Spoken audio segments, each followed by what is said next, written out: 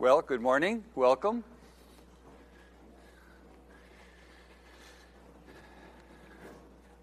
You ever forget something and you regret that you forgot it? Well, I did that at a Christmas Eve service. I forgot to take up our Christmas fund offering. So forgive me for that. So what we're going to do is we're going to be giving our Christmas offering, a special gift offering to the rescue mission here in Milwaukee. And so for this week and next week, because some of you may have not brought your shekels with you, we'll be collecting for the rescue mission for downtown. Okay, that's a good thing to give to. And so let's pick up that right now also. And if you didn't bring your money, you can bring it next week. But if you'd like to contribute, we always try to give something special on Christmas. And Christmas Eve, I just forgot.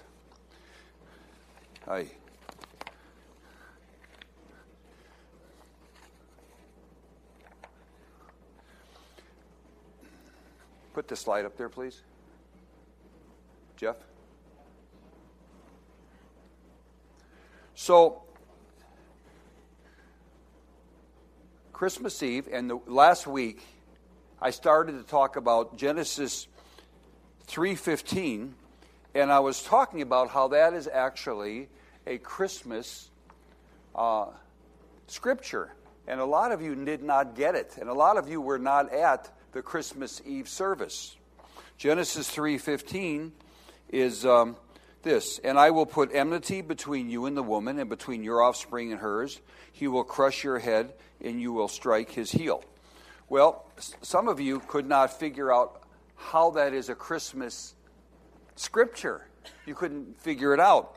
Well, I said that because last week I didn't put it all together. You had to be at the Christmas Eve service to really it all to come together, and then you would go, yes, that is a Christmas. But I've never, you don't hear about this on Christmas time, but it really is. Well, so I've got a cone there, and I want you to picture this. Picture Genesis 3:15 on top of a huge wide funnel. Okay? When Genesis 3:15 was first proclaimed, no one could have predicted Emmanuel, which means God with us, who would be seen as a baby. The birth of a Jewish baby born in Bethlehem would be the seed of a woman who would grow up to war against Satan. At that time, all that was known about the offspring of the woman who would crush the head of Satan was that it would happen, and it would be from a woman. It would be human and from a woman. Okay? And then we go down a little bit. After the flood, the lineage was narrowed to Noah's descendants, and then to Shem's descendants.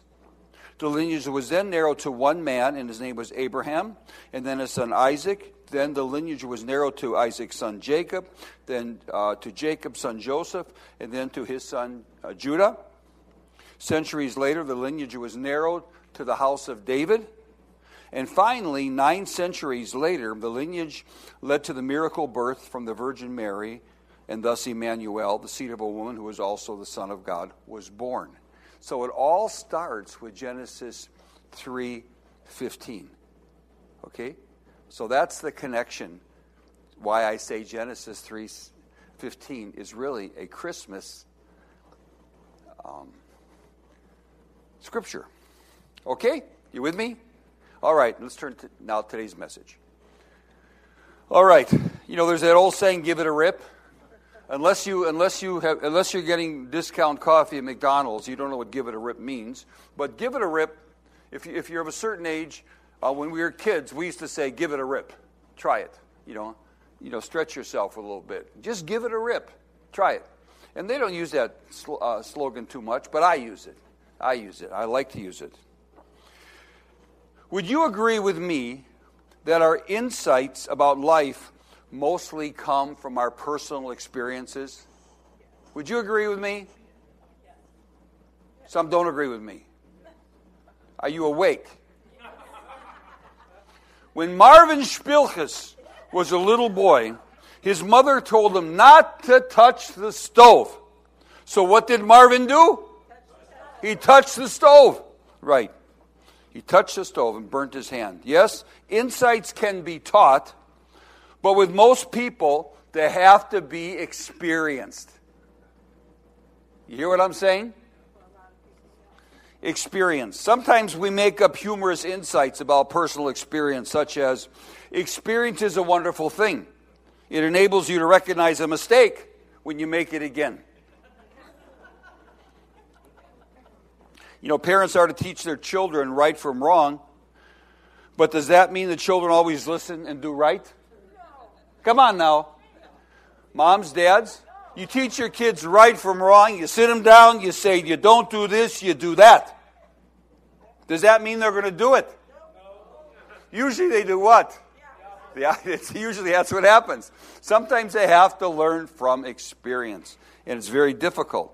In the same way, some of us, not many of us, but maybe a few of us, are like children in our learning.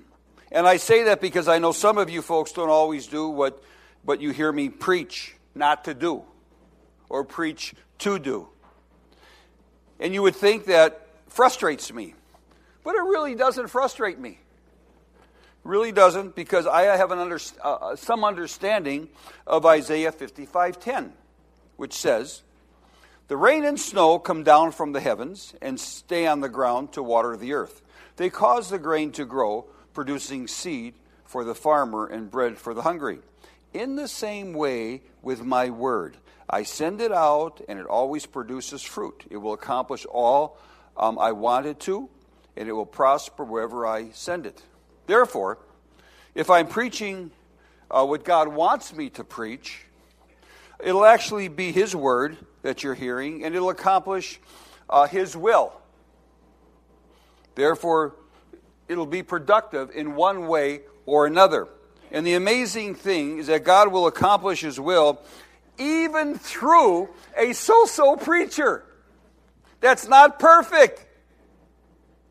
You see what I'm saying? It's God's word. And so, sometimes I don't even think you're listening to me.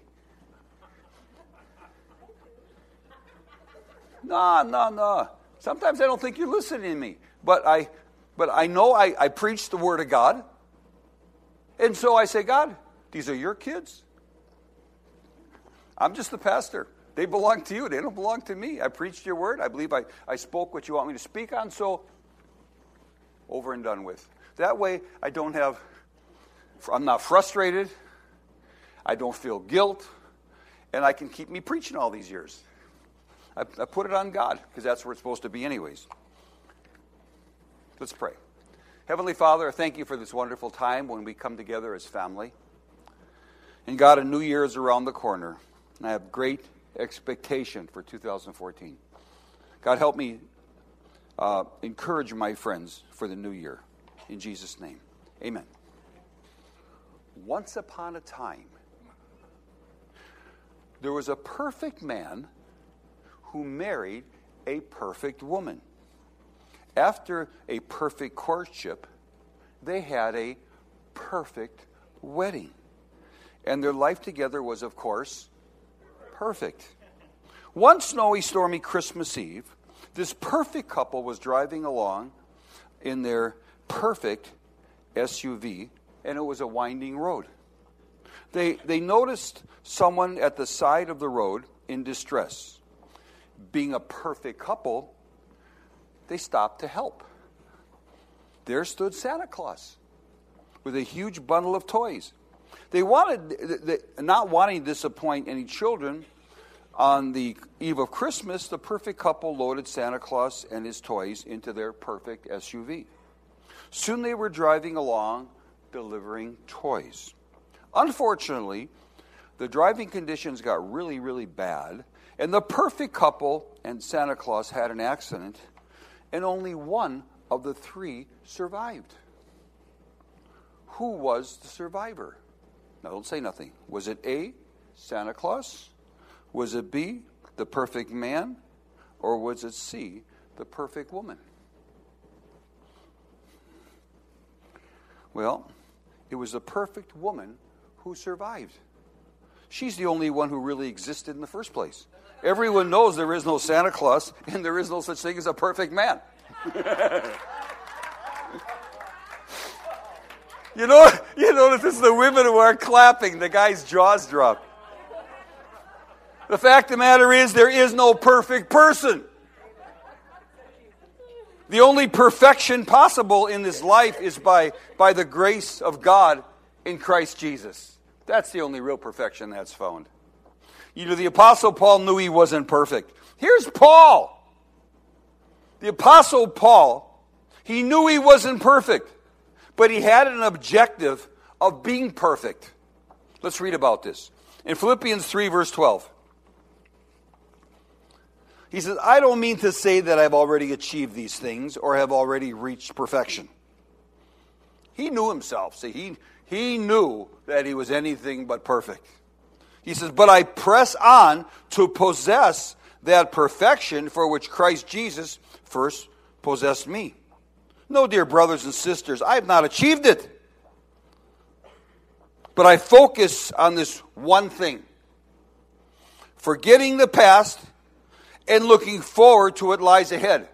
He had to forget the past. Man, he was killing believers. He was hunting them down. Talk about a guy that's going to live with guilt. Okay? He says, forgetting the past and looking forward to what lies ahead.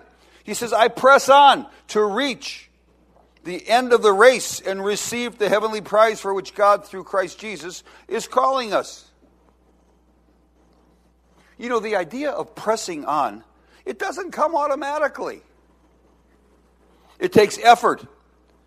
And sometimes it takes planning to say, I'm pressing on. Pressing on to what? To where? How you press it, I'm pressing on. It takes planning. And I say planning because sometimes the idea of pressing on, we could do something really stupid. Just the idea of pressing on, doing something stupid. It's like the 4 teenagers who were arrested in the parking lot of a local Walmart. This is a true story, by the way. And they were pressing on to steal an SUV. Their problem was that the SUV they were trying to steal wound up having 2 police officers in it that were on a stakeout. Can you imagine? Their goal was to steal this SUV. They bust in, and here's 2 cops on stakeout. Can we say losers?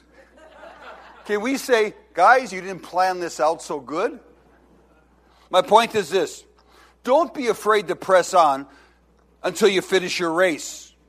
Don't be afraid to give it a rip to do the will of God until you finish your race. We're all in a race. Don't allow your past to cripple you from pressing on. A lot of people do. They allow their past to cripple them. Forgetting the past and looking forward to what lies ahead. Paul says, I press on to reach the end of the race and receive the heavenly prize for which God, through Christ Jesus, is calling us. I've been in this race for quite a few years now. And let me tell you how I think it is. It is a race. And we've got a goal, and we're pressing on. And so here's what you do. You take 3 steps forward, 1, 2, 3, and you wind up going backwards. But only 2 steps. 1, 2. Then you take 3 more steps forward. 1, 2, 3. And you go back 2 again. 1, 2. But you know what? I'm 2 steps ahead than what I was before. And in a matter of time, you are a long ways from where you started because you just hung in there even though you went back a little bit. You pressed on. You have a focus. God is telling us to keep our eyes on the goal because there is a heavenly prize. The prize of finishing the race well is not only being called to heaven, the prize also includes an everlasting, indestructible crown of victory. You say, what do I care if I get a crown of victory as long as I finish the race? I don't know, but evidently you're going to wish you had that crown. In 1 Corinthians 9:24,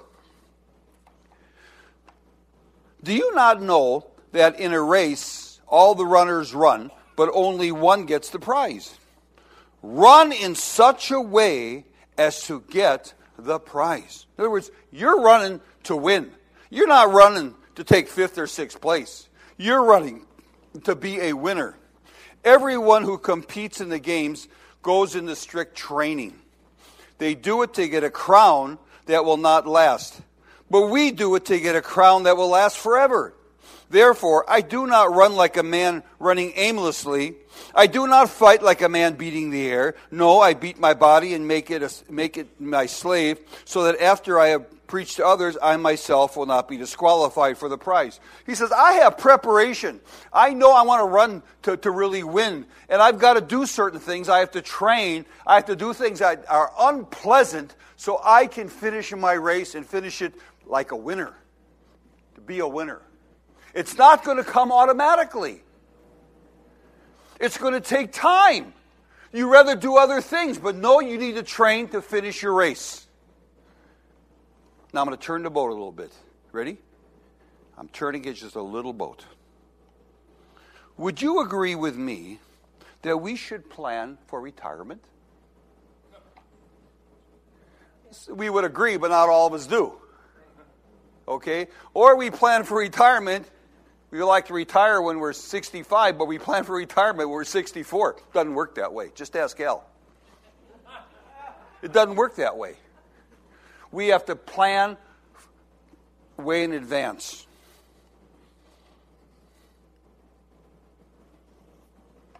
How about eternal planning? Planning for eternity. In James 4, verse 13.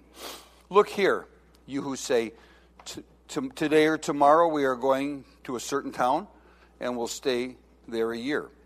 We will do business there and make a profit. How do you know what your life will be like tomorrow?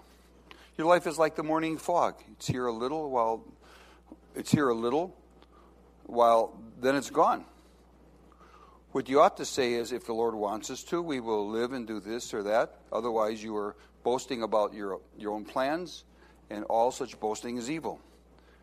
Verse 14, how do you know what your life will be like tomorrow? You know? You don't know what your life will be like tomorrow. You would like to think it would be a certain way. You know? When I was 24, 25, I wish my body, I never could expect my body to turn out the way it turned out. I thought it was always going to be the same. You know, when you go shave and you admire your guns, you know. Now I shave and I go, man, it's just hanging there, you know. I feel sorry for these guys that get tattoos when they're 21 years old on their arms, because by the time they're 55, 60, it's just a blob. You know what I mean? And I've got some friends that are like that. You know, their tattoos turn into, what are those birthmarks on your arms? Nasty birthmarks. You don't know what your life will be like tomorrow. You know, when you're young, you think you're going to be healthy all your life. It doesn't work that way. I'm telling you. You know you're in trouble when your pharmacist knows you by first name. You know you're in trouble. I'm going to change pharmacies. I don't want my pharmacist to know me by first name. I want to keep them guessing. Oh, my goodness. You know, when you're young, you take a job, you care less about insurances. You just want vacation time. When you're older, you realize, that insurance means a lot of money. Okay? Because you start, when...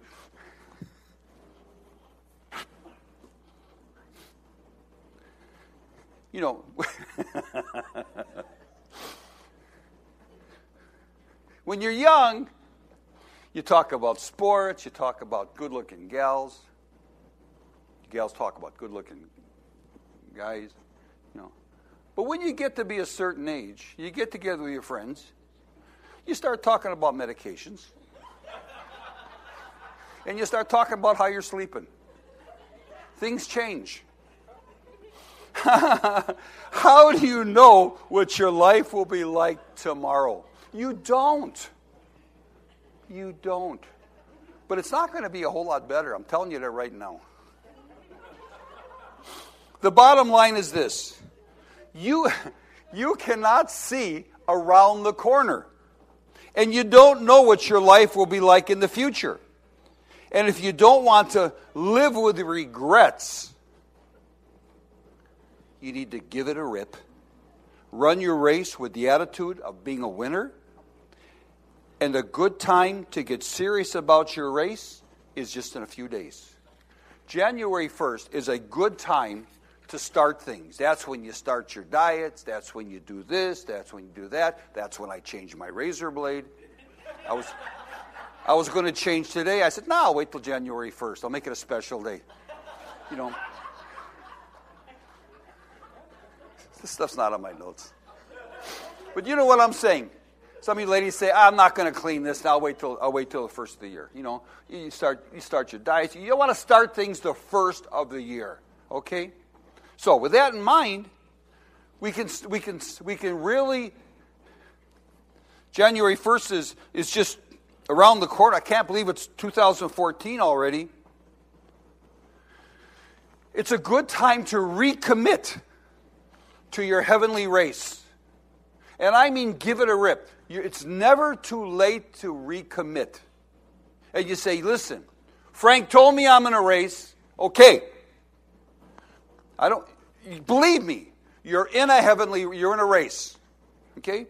To be more like the Lord. You want to press into the things of God. It's not going to happen automatically. You're going to have to do things that you don't want to do. You're going to have to spend much more time with God.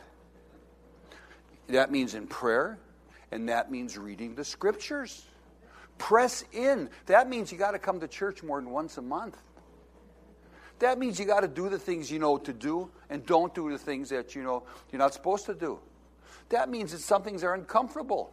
You know, you say Wednesday service. Oh, there's some good movies on Wednesdays. You know, forget those movies. It's not that important. It's better to come here and get fed. It's better to get right with God and become a tither, not a thief, because the Bible says you rob from God when you don't tithe. It's better to do things that you know that God wants you to do, and just recommit your walk with God to really say, you know what, I've been doing pretty good, but I'm going to press in harder.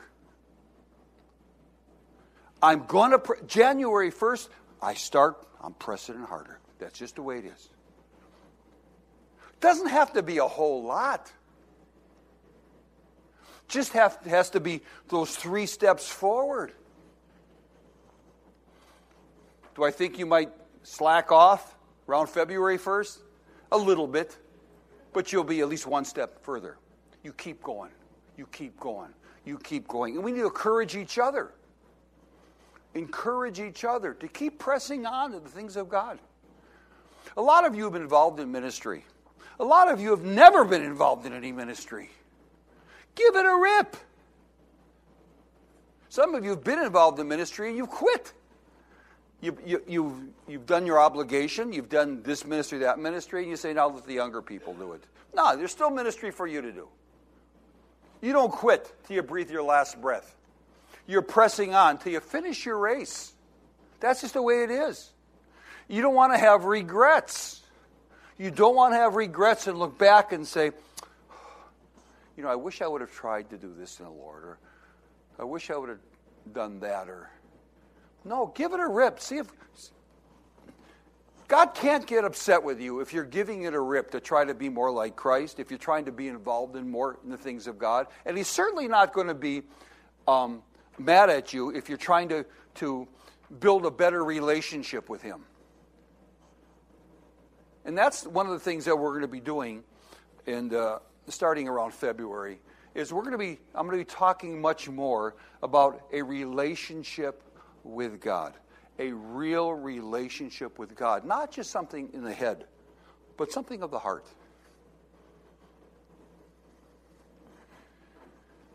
I'm excited about 2014.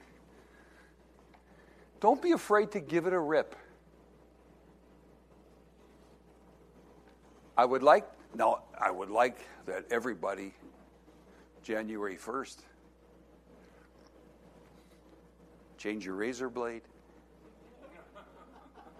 start your diet, do this, do that, and say, you know what? I recommit.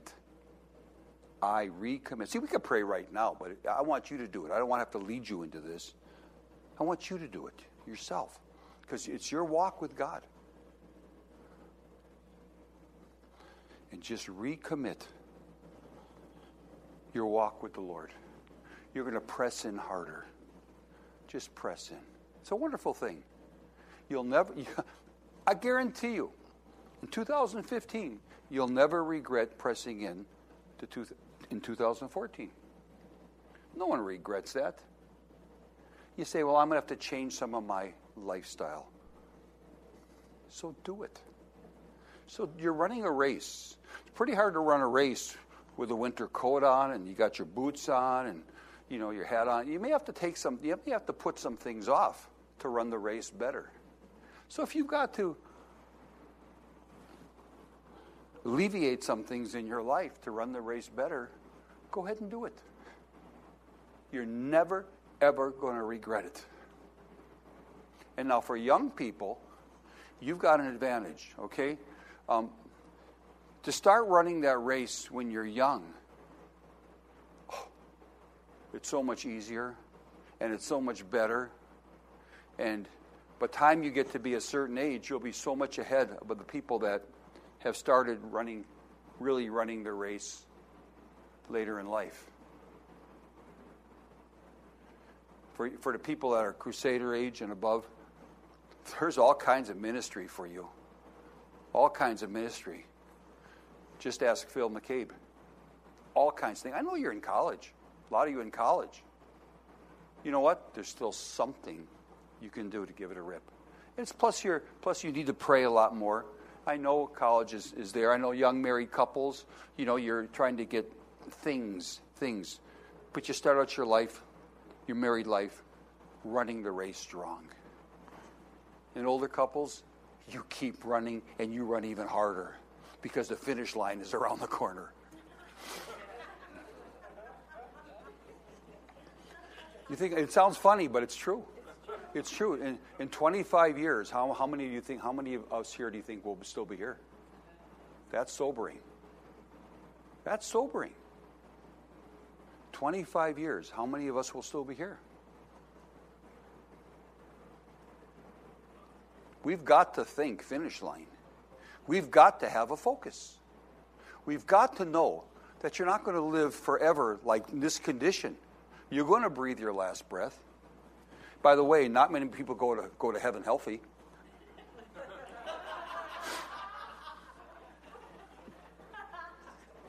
When you come in this world, there's trauma. And when you leave, there's trauma.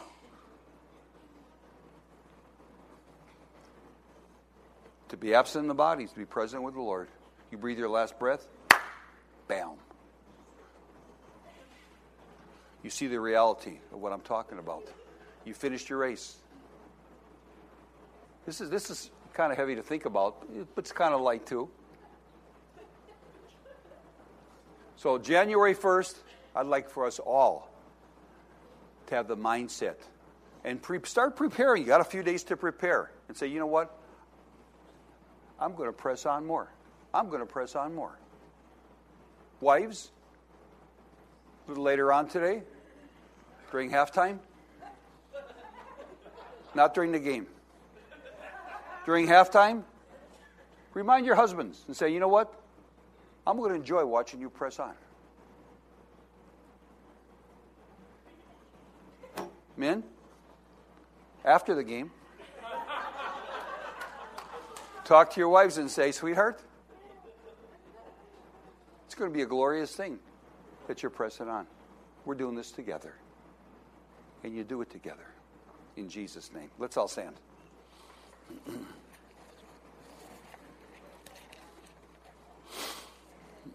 We serve a good God, and He wants to bless us.